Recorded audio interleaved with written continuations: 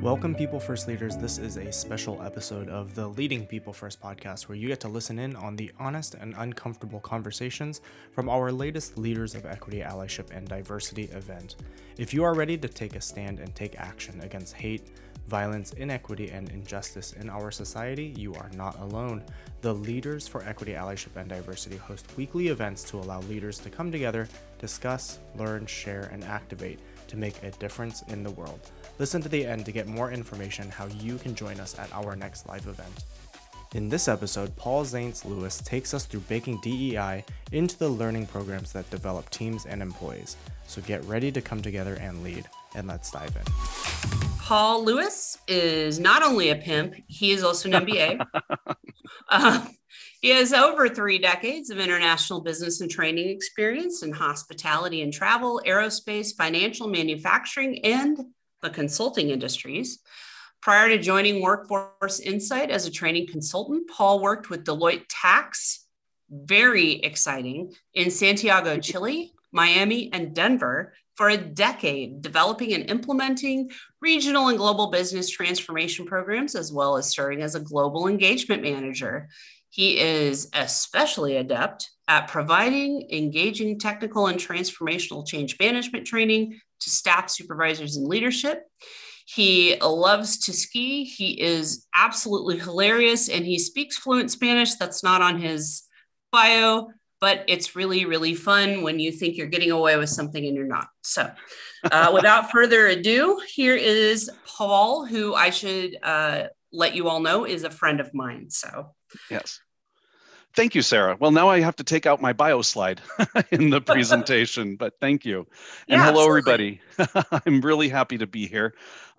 We were having a conversation earlier. I rushed over, and if anything looks out of place, I am moving my mother in almost next door to us today. My husband, who is from Chile, is thrilled because of the Latino emphasis on family and being close and taking care of each other. And so whenever I kind of roll my eyes about, oh no, he kind of resets me. But I just rushed over after that, and I'm looking forward to this as being an end of moving heavy furniture. I'm going to open up the deck now, so I'm going to share my screen. But before I do, I'd really like to emphasize, I'd like to make this as interactive as possible. I really prefer to have a conversation rather than just to present. There are some items that I'll be presenting, especially if you're not familiar with instructional design, but I'm not here to teach you to be an instructional designer. I'm just trying to maybe put something in your toolkit so that if you end up being an accidental trainer or you have to make a presentation, you can go back and think about how to make it as inclusive as possible. So by no means am I going to be focusing on the instructional design side of things.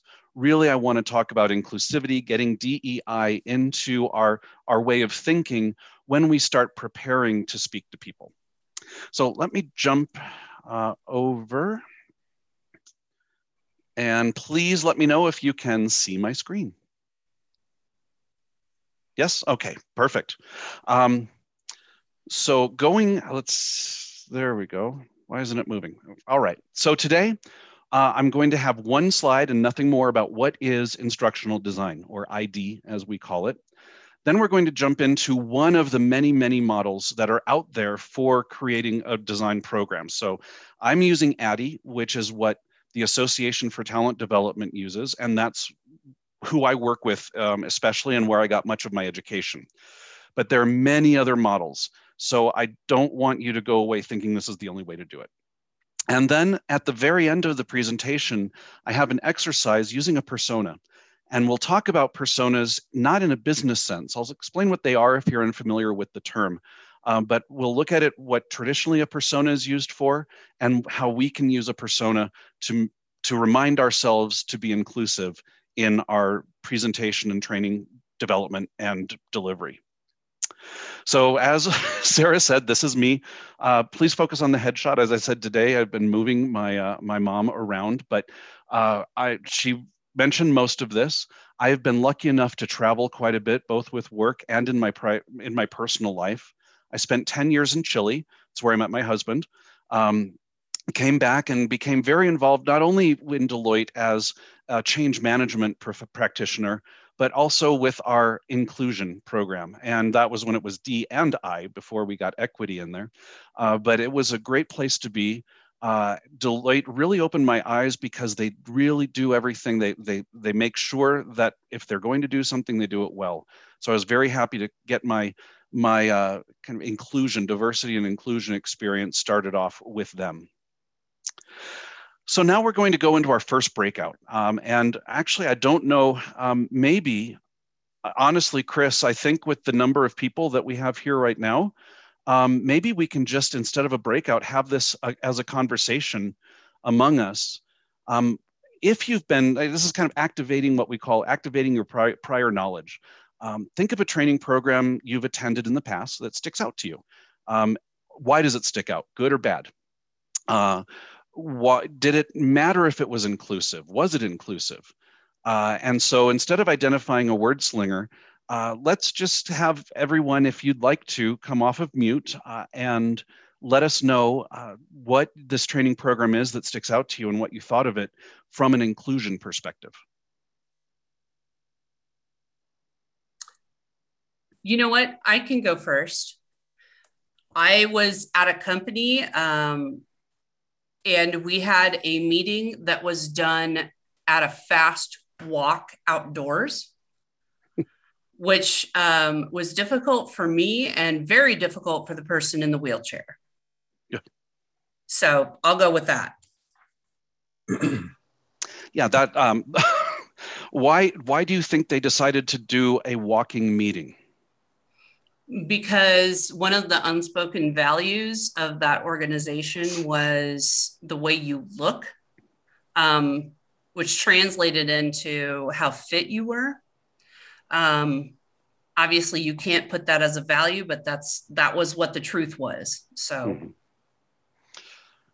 well, luckily hopefully for some people, that was a learning experience.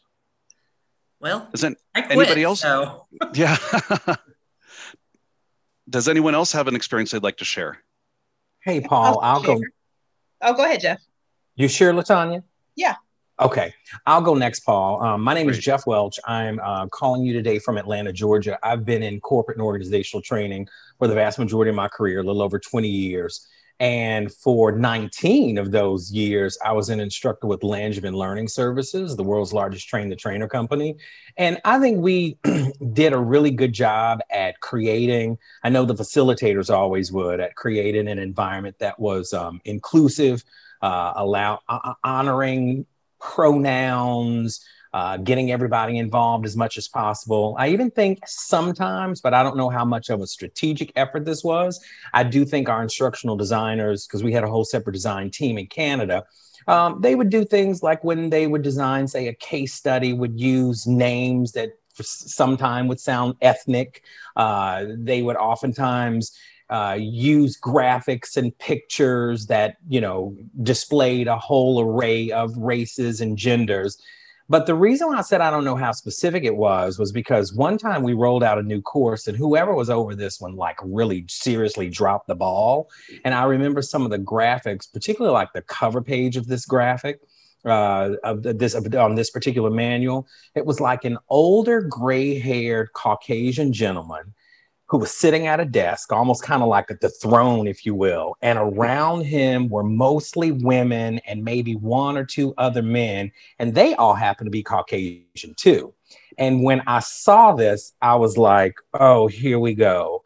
And I was going to say something, but never got around to doing it. Then I taught the course, and I'm telling you, before I could even introduce myself, people in my audience were like, what is this? So it was changed. We changed it. So I'll say this and then I'll wrap it up because I've monopolized too much time as it is.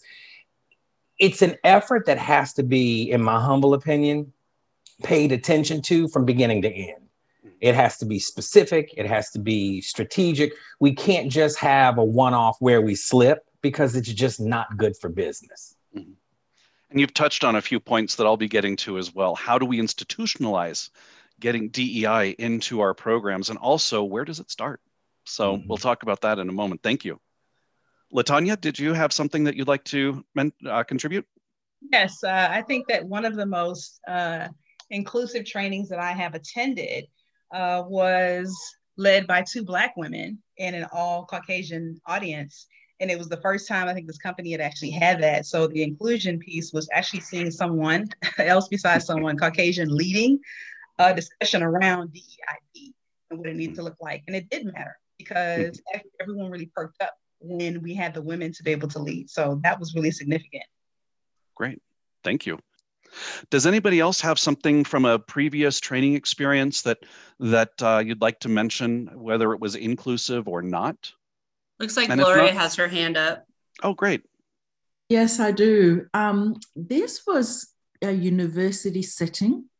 So I don't know, is it higher education you call it in US? Mm-hmm. And so it was a gathering of academics and students, and mostly international students. And I actually happened to organize this event. And I remember sitting the most highest senior person in a university, which is our deans, sitting beside international student. And I made sure that they weren't just congregated on one table. They were all spread across. And I remember international student coming after the meeting to say how nervous they were, but then at the start, but they realized that they were human.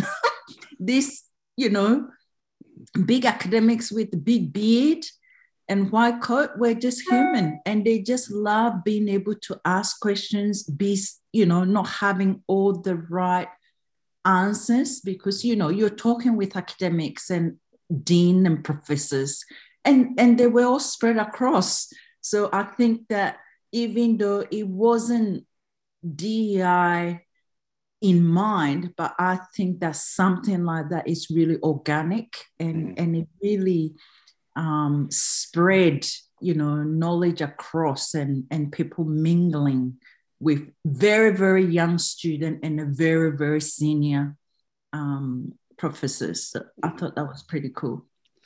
And for people who have just the mindset, sometimes that just does feel organic. It's just the right way to do things. That's a great story, and I really appreciate it. Thank you. So let's move on to talking a little bit about, as I said, I'm using ADDIE, and of course, Jeff here as a seasoned professional in my own industry, please, and anybody else who also knows about instructional design, feel free to jump in. I am by no means going to give you a comprehensive how to design, and this is not how to design DEI training. This is just how to take some of the textbook definitions of the different stages of developing a training program, and then adding some inclusive thought to it to go above and beyond. So first, for those of you that don't know what instructional design is, I'm not going to read this whole thing, but the University of Michigan has this entire paragraph about what it is. I have highlighted 5 words: analysis, design, development, implementation, and evaluation. And if you think about that, the acronym is ADDIE, or ADDIE. But there is a process to it. Now, it's relatively new, like much of change management. Training is part of change management. You don't train for change. If you're training just for the sake of training, what's the point? You're always looking for an outcome that is different from the current state. So training does fall within the entire idea of change management, or the entire practice of change management. But it is very specific. And as I said, ADDIE is just one of these models that I'm looking at today. There's another one called, there's many. I'm not going to go down that rabbit hole because that's not what we're here for. But if you're interested, I can certainly tell you more about it. So again, moving into the process model, ADDIE, we see those words again: analysis, design, develop, implement, and evaluate. My next question to you, and we've touched on this already, is where do you see the application of inclusive behaviors in the ADDIE model? Where does inclusivity begin? I would say it. Oh, sorry, go ahead. Go ahead, Gloria. Come on, Queen. Well, I was just going to say, from analysis, it sort of runs through every single one of them, but it has to start with the planning, yeah. Exactly. I mean, we need to go into not just ID, but if we are truly going to represent people who are thoughtful of and committed to DEI, it needs to be at the beginning of everything we do. It doesn't even need to be at the beginning. It just needs to be what we bring to it as ourselves going into any project. So that's great. And Jeff, you had mentioned that when you were talking about your experience, where you noticed that you weren't sure whether people were actually planning for inclusivity or whether it just happened naturally. But as you did touch on the fact that it starts at the beginning. So perfect. So now I'm going to run through, and this is going to be very quick. I'm going to run through a few slides that tell us what the textbook definition of each phase is, or each stage. And then I'll look at what we can do to bring an inclusive perspective to each of the stages. Again, feel free to jump in. Let me know from your experience what has worked for you, if you have any great insights or best practices that you've developed. But for analysis, we talk about needs requirements, the tasks that need to be completed, who the learner is, and what their current capabilities are. But let's look at preparing an inclusive program. And on this slide, I have two different sections. I have imperative, and then the next one will be nice to have. And imperative is what I say is something that's necessary for every session. So we would be looking at knowing your learners. But of course, we always want to know who our audience is, but can we get information about their background? Do they have any disabilities that we need to think of in developing the program? How can we get more information about who our audience will be from an inclusive perspective to make sure that what we design is going to be appropriate for the audience? Create personas. This is going to be our exercise toward the end of the presentation. Personas are what many of us use to go through all of our programs and look at it from the different perspectives of different social personas. And as I say, we'll talk about that again a little bit later. Now we have what are judgment calls, or these are nice to haves. These only apply in certain circumstances, and they do require quite a bit of cultural awareness. If you're these might not apply to you if you're only preparing training for a specific group of people, over and over. But in some senses, we might need to think about the location or jurisdiction. And this is very important for me as a gay man. I need to be aware of, is it even legal for me to speak about homosexuality? Can I even tell people that I have a husband? There are laws around the world that definitely restrict what can be said, what can be promoted. And so we need to be very aware of that. Also, will it work against us even if it's legal? Are we doing something for a manufacturing company in the Deep South that has very, very conservative views? Is it our place to start to try to bring in, and this is something that everybody has to answer, and that's why I say it's a judgment call. Is this something that we should even bring into the conversation, or will it take away from the goal of the training program that we're developing? Faith and holidays, of course. And I mean, you can hear about this so many times. I had a trainer come from the United States when I was working in Chile. I was not the contact person. They were coming down to do a week-long training program in September, starting on September 18th. Well, September 18th is Chile's largest holiday. September 19th is Chile's second largest holiday. And most people take the entire week off. And so the trainer showed up with all of her materials. No one had bothered to tell her that there was a holiday. And she basically turned around and went home the next day and had to reschedule because no one had told her. But she also didn't do her research. So it's not up to us necessarily to rely on the people that we're working with when we're going someplace to train. We need to take ownership of understanding what is happening in these countries. Another experience that I had, which I really loved, was a different colleague was in India doing a training program, and at the end of it, there was a big gala. Well, it turned out that for one of the religions in India, that date was a very important date. One of the attendees came to her and said, you know what, my family was really hoping that I'd be with them, but I wanted to be here because this was a great program and I wanted to let you know that I enjoyed it. And she took that information, and before even officially opening, when she got up in front of everyone, she acknowledged the fact that she messed up. She effectively took the microphone and said, I understand that today is a very important day for some of you, and I want to thank you for being here. I unfortunately did not, however she presented it, she took ownership of it, which is very important to do, and then learned from it. So then that was documented again in some of the paperwork, but it's important, of course, if you do make a mistake, to take ownership.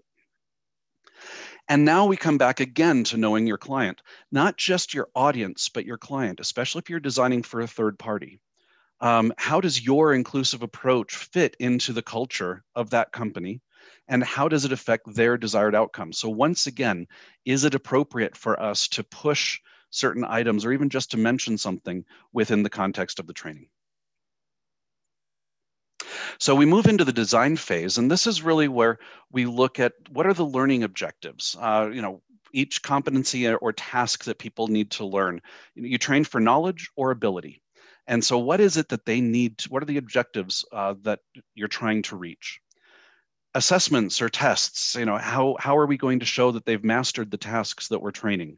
Are there prerequisites to the training? What's the sequence and structure of the topics and lessons? And then, of course, instructional delivery media or methods. I'm sure all of you are already thinking about what this could entail from an inclusive perspective. So we'll jump in to what this means. So I love this word. Someone used this for me with a different program, and I just fell in love with it. Decolonize language, exercises, and activities. So take the standard, the old-fashioned definitions of who is taking this training and get rid of them. Make sure that everything is as inclusive as possible. Make sure that you're looking at exercises and activities, especially using the persona exercise that we'll be doing, to make sure that you're accommodating for all of the different learners that you might have. So you might have mobility, vision, hearing restrictions. So some of those need to be taken into account. When we're talking about inclusiveness, we're not always looking at race, gender, sexual orientation, but also the different disabilities that can be present in our audiences. We also need to think about our prerequisites and assessments. One of the things that at Deloitte I realized is that people from Deloitte USA, I started with Deloitte in Chile, people from Deloitte USA would come down and expect that we had access to all of the systems, all of the information, all of the many, many libraries of documents that the United States has, but we don't. So even though it's the same company, you might have people who are in offices that don't have the same access to information. You also might have people who don't have the same access to education. So understanding what the educational level and what the ability to get to information is very necessary so that you can have an understanding of what the baseline really can be.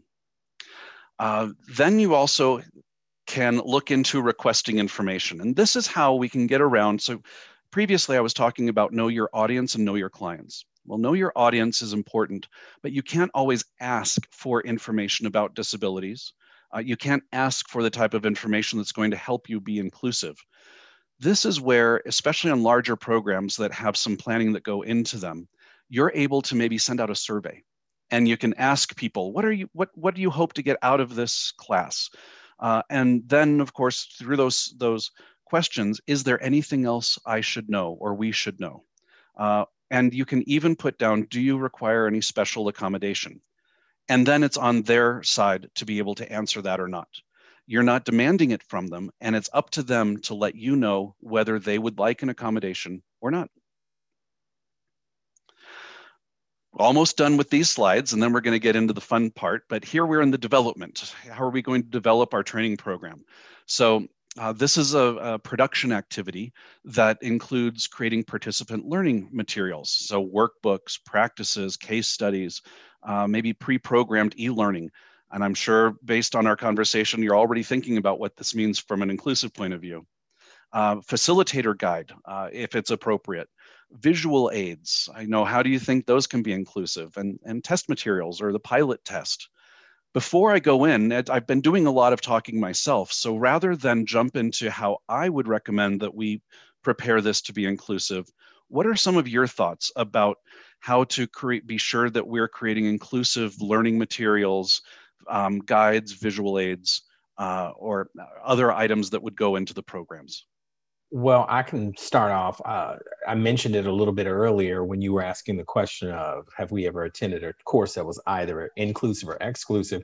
I think it can be something as simple as really being conscious of your visual materials. So if there's any sort of graphics or illustrations, make sure that they represent the whole entire spectrum, from gender to ethnicities, to disability. I think that sends a strong message as it relates to just the aesthetic. When I open up a manual, if it's 400 pages and it has some graphics, I at least want to see somebody in those 400 pages that looks like me.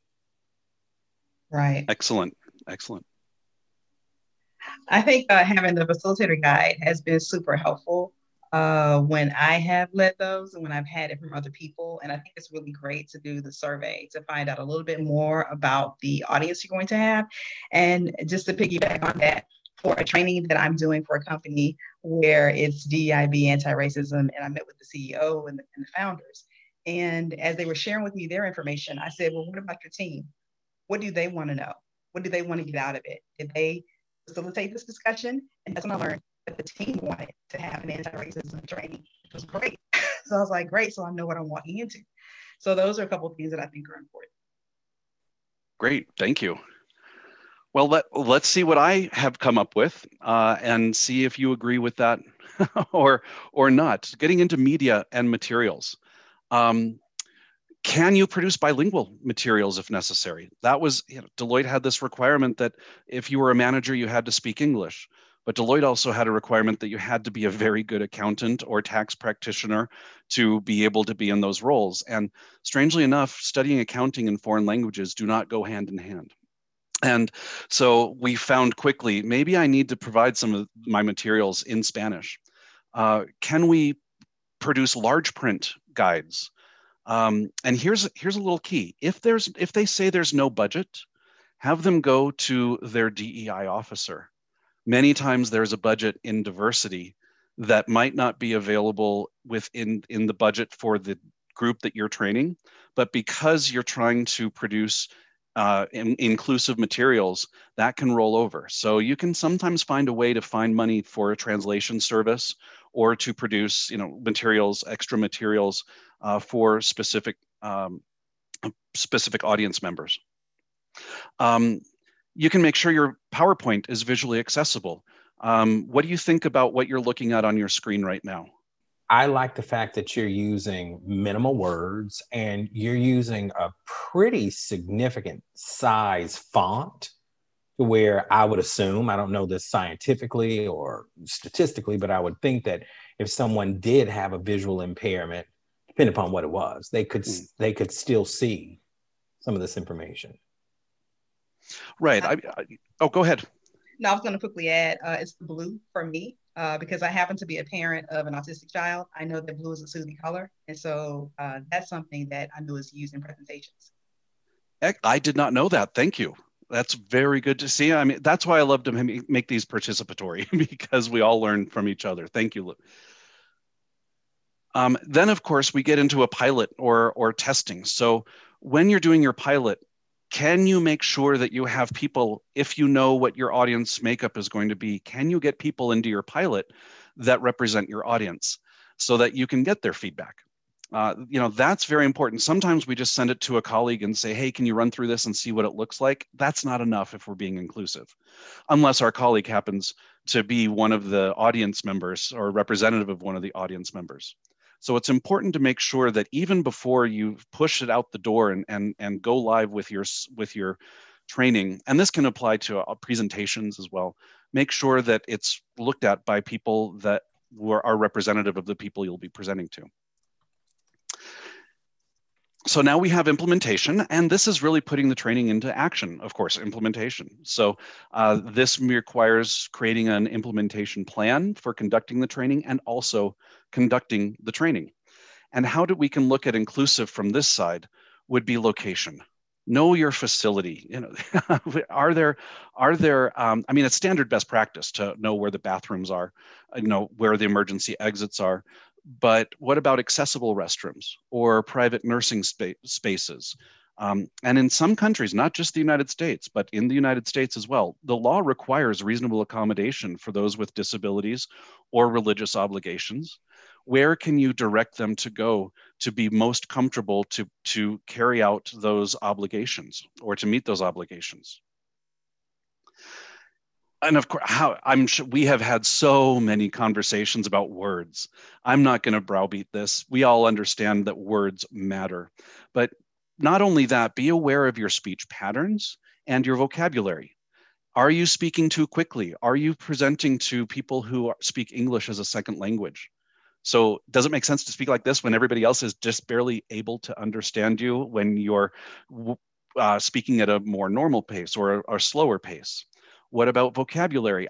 One of my first trips with Deloitte, I went to Miami with a group of consultants. They were the people who configure computer applications. And I couldn't believe the amount of slang and jargon that was used in the presentation. And it was out of the box. Let's think out of the box. Well, it's not just fuera de la caja. I mean, that doesn't have the same meaning in Spanish as out of the box does in English. And it took me by surprise, and it slowed me down in my ability to translate for my colleagues, because I had to suddenly think, how do I say this to get the meaning across rather than just translate the words? So I know we all know that jargon is not good. Especially, you know, we all come from different industries. Every industry has different jargon. Sarah and I both volunteer with the Red Cross of America in Colorado. One of our training materials. I was just going to bring that up. Mention it, Sarah. Mention it. The acronym guide. When you get the acronym guide, it's 40 pages long. And the training is chock full of acronyms. And I'm like, that's absolutely inaccessible for almost every volunteer. Mm-hmm. Nobody understands what that means, and they don't need to understand what it means. Nope. I mean, it's not like training for the airlines where you have to memorize every airport code. You don't have to memorize it all, but it's a pain to have to go back to that guide and look up, what does this acronym mean in the middle of a conversation or training program? So, you know, being aware of that is very important. So again, words count, and it takes practice. You're not going to be perfect the first time around. And that brings me to accept and acknowledge your fails. Not just like my colleague who mentioned it in front of all of her gala attendees that she overlooked a religious holiday, but accept them yourself, acknowledge them. It can be one-on-one. If someone had said, "Oh, I hate your presentation," and it turns out that I have this type of color blindness that makes it impossible for me to see purple on black. Well, you know, hey, I had no idea that exists. I've never heard this before. I'm just pretending. I had no idea that might exist. And so thank you for bringing it up to me, and I'll be sure to take that into account with all of my future presentations. You know, acknowledge, accept, acknowledge, and move forward. Hey, Paul. Yes. I'm sorry. I was just going to ask, can I share a resource before we move on to evaluation? Because I think it really does fit here. Absolutely. When I was a lot of times when I was training new instructors, I would always ask the question, because again, it wasn't strategically put in there, but I just thought it was important to mention. So I would always take kind of an impromptu poll asking my participants, how many of you think sometime within the course of your career, whether you may be speaking or training an audience that is not necessarily your same culture, i.e. American, because globalization is very real. So we now have, you know, employees from different countries and nationalities and origins, Or could you find yourself perhaps on a plane headed to Chile to go teach a class? And if that is the case, you need to brush up on that culture. And I know for me, one time I was tasked with teaching a course in the Netherlands. I had never been to the Netherlands before. So I lucked up on finding a book called Kiss, Bow, Shake Hands. I'm not sure if you've heard of it or if anyone else has heard of it, but it's a really, really nice book that kind of gives a synopsis. Each country has probably about 3 or 4 pages devoted to it of kind of the cultural norms and some of the do's and taboos. So you can learn a little bit just in a kind of a quick summarization type of a deal of maybe some things to say, maybe some things to avoid, to not say, to avoid. And even if you didn't purchase the entire book, they have supplements. Kiss, Bow, Shake Hand, Asia. Kiss, Bow, Shake Hands, Latin America. And I just think it's a wonderful resource, even if you don't find yourself necessarily getting on a plane and doing that, but just to be a little bit more culturally aware. So you are reminded about locations. Okay, did I schedule some time maybe for Muslim people who have to take a break to go pray? Is this word offensive in it, or gesture? Geez, if we start talking about gestures that work here but don't work abroad. I mean, so these are some things that I think if you really wanted to set yourself up for success, so you don't have to acknowledge so many of those fails, it really comes in as a nice, handy resource. This made me think of the partner that I worked for most of my time at Deloitte. She traveled so I was part of the global compliance and reporting, so tax compliance, but we were implementing new processes and procedures to standardize it all around the world. And so lots of travel. And this partner, her name was Jen. She had learned, because in Latin America and in Chile, everybody kisses. You walk into the office and you spend, the joke is that you spend half of a party saying hello to everybody and half of a party saying goodbye to everybody. You walk into the office and Chileans among each other, if you're a girl, you get kissed. It's what happens. Until you say, no, I don't want to. And the guys even hug each other. And that's every day in the morning to say hello. Well, of course, this did not fit Jen's style at all. And she became very good at extending her arm locked in place as her way of saying, I don't feel comfortable with this, this is my personal space. So she learned about the culture, but it doesn't always mean that you have to adapt to it. But I think, Jeff, you make an incredibly important point. We need to understand the culture. So is it flat? Does that mean, are we going to be able to have an interactive conversation when I have partners and staff in the same room? Or is it incredibly, hierarchical? I feel like I looked like a seal as I was trying to say that. Is there a lot of hierarchy? And so we're not going to get the staff participating when their superiors are in the room because they're not supposed to speak on, so there's a lot of very good information in that. So I absolutely support that 100%. And if you'd like to, in the chat, go ahead and throw the name of that book in there, and maybe we can capture that and have it available. I totally already did that. Oh, great. Perfect. I knew you would, Sarah. It's my job. Thank you. And finally, the last element is, of course, evaluation. And this is one of the steps that often gets overlooked. We do a very bad job sometimes. And as a project manager, I know this as well on projects, we do a very bad job of copying or capturing what went well, what went wrong. But of course, the idea is to have awareness and knowledge, behavior, results. How did everything go? And it also helps to review the actual training system. Maybe there's something systemic that we need to take into account. So looking at this from an inclusive mindset, for the evaluation, add a question to the post-training questionnaire to the participants. Maybe did the trainer facilitator create an inclusive environment or something along those lines, whatever fits with your style. Be honest. And this again goes back to acknowledging your failures and accepting your failures. Did you display any unconscious bias that wasn't corrected in the moment? We all have it. We know that. How often are we talking about unconscious bias now? We all have it. Did we do something that we can learn from? Did you overlook some preparations that created difficulty for the learners? Document that for future courses. And of course, for yourself moving forward. And then how do we make this part of our train? How do we just, as again, bake it into our training programs?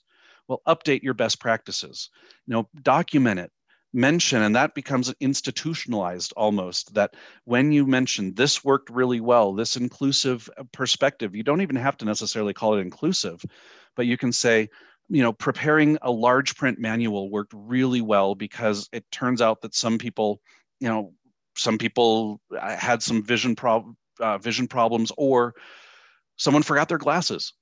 It's something as simple as that. But updating your best practices and documenting the outcomes of these programs is very important. And that's how it becomes kind of institutionalized or baked into your organization's training structure. So now I'd like to, before I move into personas, do any of you have any thoughts about what I just mentioned through those 5 stages of how, at least using ADDIE, we develop a training program? Does it sound like I'm on the right track? Is there something you would do differently? I think that was pretty comprehensive. The one thing I will say is also, when you update best practices, don't forget that that's a process of handing down to maybe newer trainers or people who are creating training that are just not aware, to allow them to be inclusive, maybe in spite of themselves. Mm-hmm. Because in reality, not everyone gives a shit. And it's important that we almost force it, honestly. Well, and how do we do that most effectively? You can't do it intellectually, do it through best practices. Mm-hmm. And model it. Absolutely. There's nothing that's going to be better to show people how to be inclusive than you being inclusive yourself. Everything that you do day to day, you should be modeling what you want others to be doing. So I think that's very important. So moving into the personas, I'm going to go back, and I don't know if any of you were in some of our very, very early lead meetings, but Sarah had a presentation on empathy. And empathy is a skill that you can learn. It's not something that you're born with necessarily, but you can learn it. Well, in the design thinking process, developing empathy actually involves creating personas, because this is how you learn to be empathetic towards, I should say, groups of people. Personas are not individuals, they're groups of people. We're going to be using them a little differently.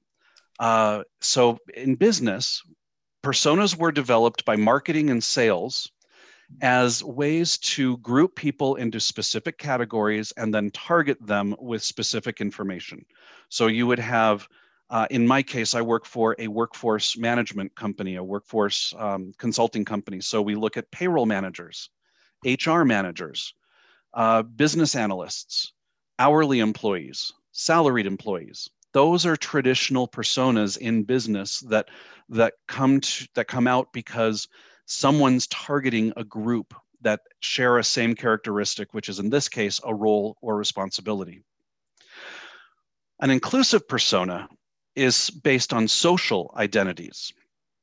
And this is where we look at things such as, and this is the social identity wheel. You'll see that I have it, you'll see at the bottom here, it's from Arizona State University. There are 11 social identities here. However, there could be more. You can make your own wheel, but this is the one that's most commonly used today. So we look at these different areas: sexual orientation, religious or spiritual. I'm not going to read it all. You've got it on your screen. I hate it when people read a slide to me.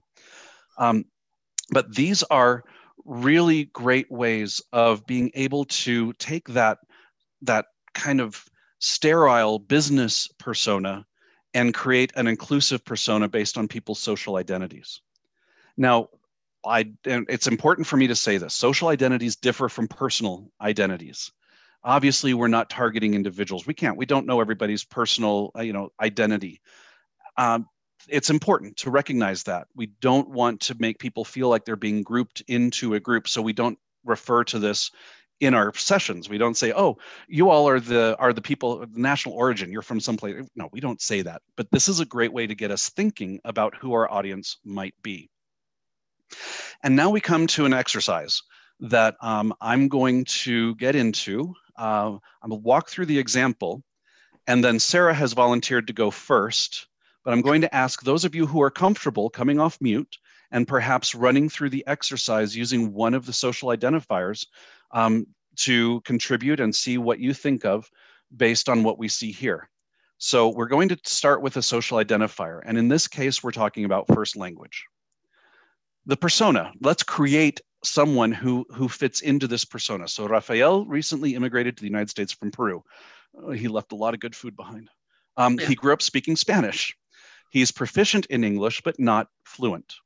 So you would create an individual that fits into the social identifier.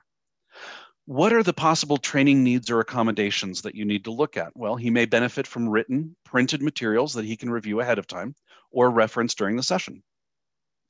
What are some of the obstacles to participation or solutions? So he may need to concentrate more than others during group discussions. So this is especially when you might be aware of your pace of speaking and also how many people are in groups. Maybe Rafael would benefit from being in a smaller group rather than a larger group in a breakout. Content review and changes. Well, here, most of the content should be understandable for him, but there are idioms, again, out of the box thinking. Well, it's not pensando fuera de la caja. That just means you're thinking literally outside of a box, which makes no sense. Or references to US pop culture. So maybe we can find some more universal examples, or we can be prepared with alternatives. If you have a great cultural reference that really drives home to the majority of your learners, it might be appropriate to use it, but be prepared to explain it for those people who might not understand. So Sarah, does that give you a good understanding of what this exercise is all about? And would you like to choose a social identifier and run through the exercise? Sure. I do want to point out that people tend to use ethnicity, race, and national origin interchangeably, and they are not the same. You could be a person who is of the Black race or one of the many Black races, but your ethnicity is Puerto Rican. It does not mean, none of those things are the same, and you need to be sensitive to the giant mix that you may have of each one. So I am going to choose probably the one that's on most people's minds right now for many reasons, the physical, emotional, and developmental disability. And I'm specifically choosing it because my partner is Asperger's. And he learns the opposite of the way I do. He hates personal interaction. When he learns, he likes to be able to read it on his own. So my persona is going to be a random person named George. George has mild Asperger's and specifically works, say, in IT, which is very common. He tends to be introverted. So for him, a possible training need or accommodation also includes giving him written materials ahead of time so that he's comfortable in what usually, traditional training is done physically together. It doesn't make him comfortable. It makes him uncomfortable. So this would allow him to maybe sit off to the side so that he doesn't have to be close to the screen to see it. And it would allow him to follow along at his own pace in a book and write down questions. The obstacles to participation would be tons and tons of interactive activities. He does not super enjoy having to have long conversations with groups of people who think at different paces. It makes him a little nervous. So for him, it may be worthwhile to put him in a smaller group or in a group with other people who seem to be more introverted, if that's possible to do. And content review and changes.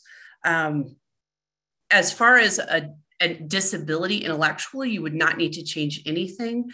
What you would absolutely want to do is think about how you assess how well he's absorbed the information. It may not be through something he exhibits in a one-to-one interaction, like a conversation he has with his manager. It may be in something like an activity that he could do online. For him, it's better to do online activities. So there we go. Thank you very much. Yeah. That was quite comprehensive. Oh, sorry. Was it No, not supposed to be? Not at all. No, I enjoyed it. I appreciate good. that. And it was a very good example.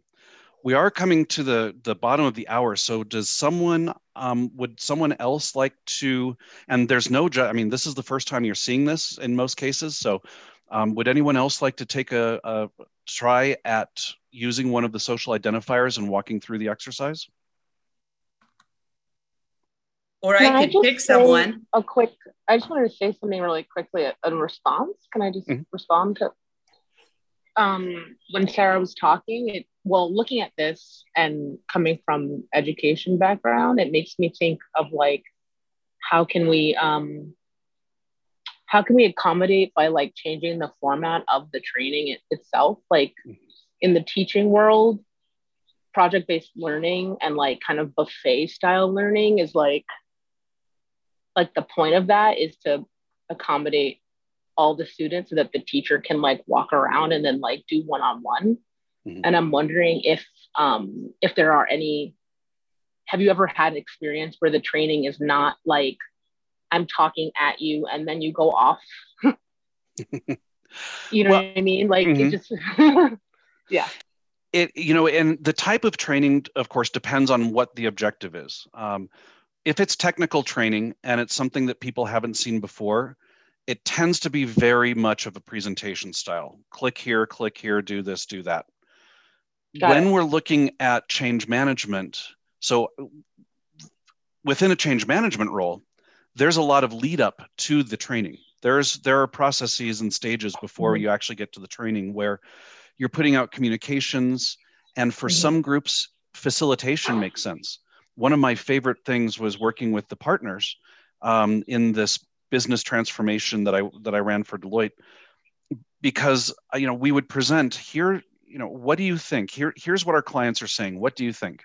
And then we'd have a 2-day program, and at the end of the 2 days, I would come back and say, what do you think? And during that time, there was a mix of presenting ideas, presenting how we are going to get to the future state, but also getting the conversation going. And I think when you want to look at a facilitative type of program, it's good to have people with different levels of experience. We knew there were some countries that were adopting the technology because it's technology and we could monitor it. We knew that there were some countries that were adopting it and using it as we were hoping that they would, and countries that weren't. So when I invited people to these training programs, I made sure not to just invite the underperforming countries, but to invite a few of the high-performing countries and let them have the conversation rather than me saying, you have to do this. Because those countries that learned what the benefits were, and really what is a training? It's all what's in it for me at the end of the day. What's in it for me? You can sometimes learn from your colleagues better that lesson. From an education point of view, I don't have that experience. However, I do know that with adult learning theory, things change all the time. We're getting away from the specific types of learners, kinetic, things like that. There are new definitions coming out all the time. And I'm not an adult learning theory expert, so I don't want to touch on that. But what you're saying is very valid, and it is affecting training and learning all across the board, I think at all ages. I just don't know enough to comment on it too well. Thank you for that. Sure. I'm glad you have that experience, and I love that idea of a buffet. Hey, here are different ways to learn the same thing. Choose the way that works for you, as long as we all get to the necessary outcome.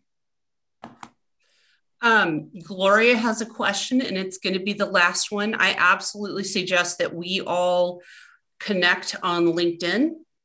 Okay. And if you are not a member of the lead group, it's a great place to have a chat in a private group.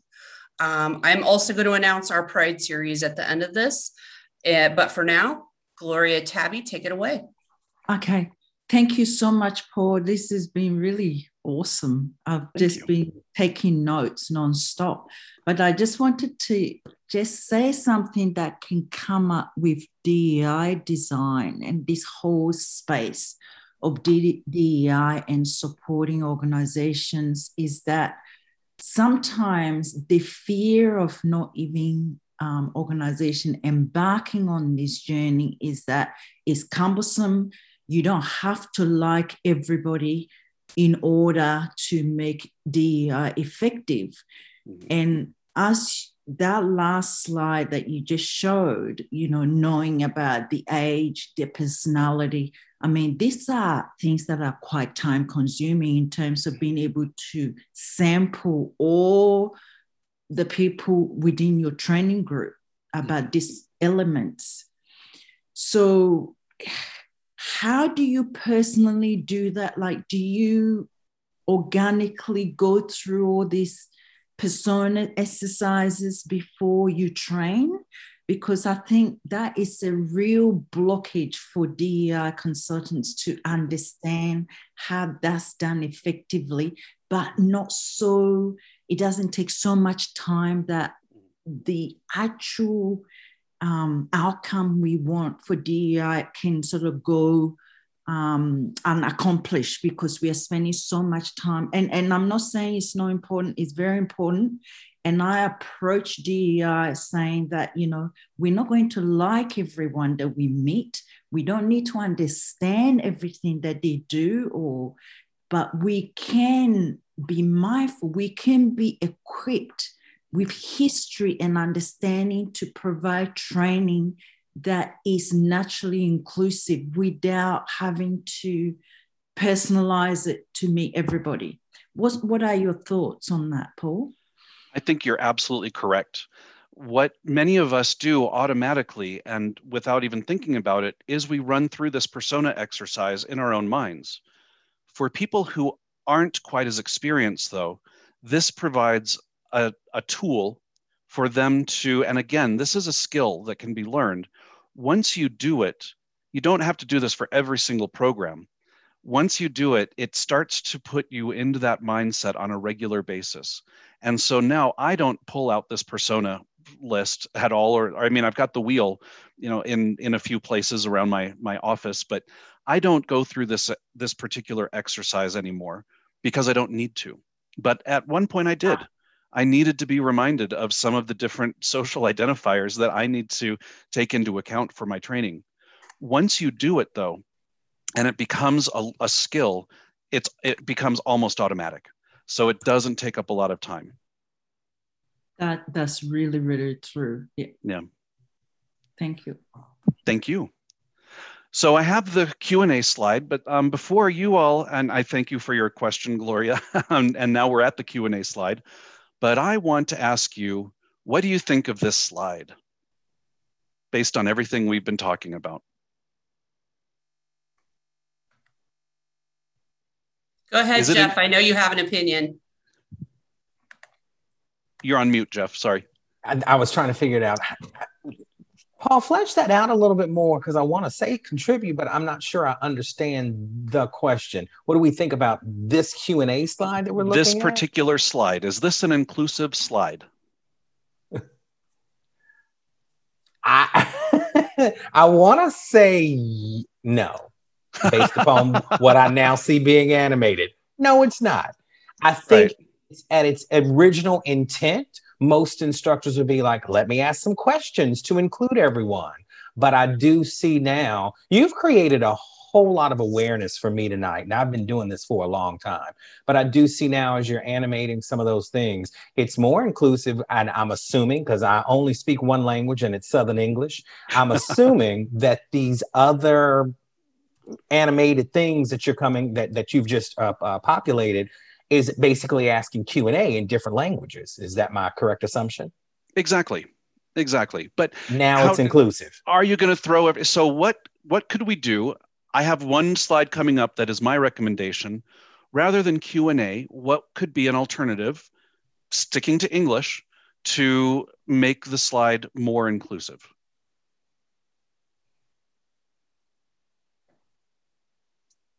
Go ahead. Perhaps we just say questions? Yep. So people don't have to understand translates correctly. Exactly. What Q&A is, because that's an acronym. And again, non-English speakers may not be able to literally connect those dots. Is that what I'm hearing from you? Every country I've ever worked in, Q&A means nothing. You went to China, Q&A. What does that mean? Got it. Yep. So that's the end of my my actual presentation, the deck, etc. If anyone has any questions, I'm very happy to stay on the line and speak with you. Obviously, this is something that I'm passionate about, not just training, but also getting DEI into training. But at the same time, I want to respect your time. We went a little bit over our in my time zone in Mountain at 6:35. So I hope we didn't cut into your dinner time too much. But if you're happy to stay on the line, I will. Otherwise, I'll turn it over to Sarah to talk about some of our upcoming events. So I'm so excited about our Pride series, guys. We have some super heavy hitters coming. Let me see if I can share my little poster. It is thusly. Yes, let's do that. Let's share that. Okay. So I wanted to talk about people who are marginalized within a marginalized community. So we're going to talk about aging. We're going to talk about disabled folks. We're going to talk about young professionals just starting out and Indigenous people within the LGBTQ plus community and what we can do to make things more inclusive for people who are marginalized in a marginalized community, which is almost unimaginable to me. Our first group, we have some amazing people. We have Mandy Carter, who was one of the people who started the Black Justice PAC. She's been at pretty much every big event that exists. We're going to have a reading from the author of The Stonewall Generation. We have a college president, and we have a business owner who is starting a group specifically for LGBTQ plus aging folks. I will get this all posted very soon in our group and on LinkedIn, and you'll be able to sign up for all of it or some of it, whatever you want to do. And it's going to be amazing. I'm really proud of it. So thanks so much. Bye, yeah, absolutely. Bye, Paul. Lovely to meet you. It was nice to meet you. Thank you for joining us. Thank you again for tuning into this episode on the Leading People First podcast. We hope you can join us next time live as we come together to learn, activate, and empower to make a difference in the world. Again, we meet every Thursday at 7:30 p.m. Eastern, 4:30 p.m. Pacific. You can find more information about the group and our events in the show notes down below. Don't forget to click that subscribe button to hear more of our conversations moving forward, and be sure to share this episode with someone who needs to hear more. We're excited you've joined us in this movement. Let's go out into the world and lead together. Stay awesome.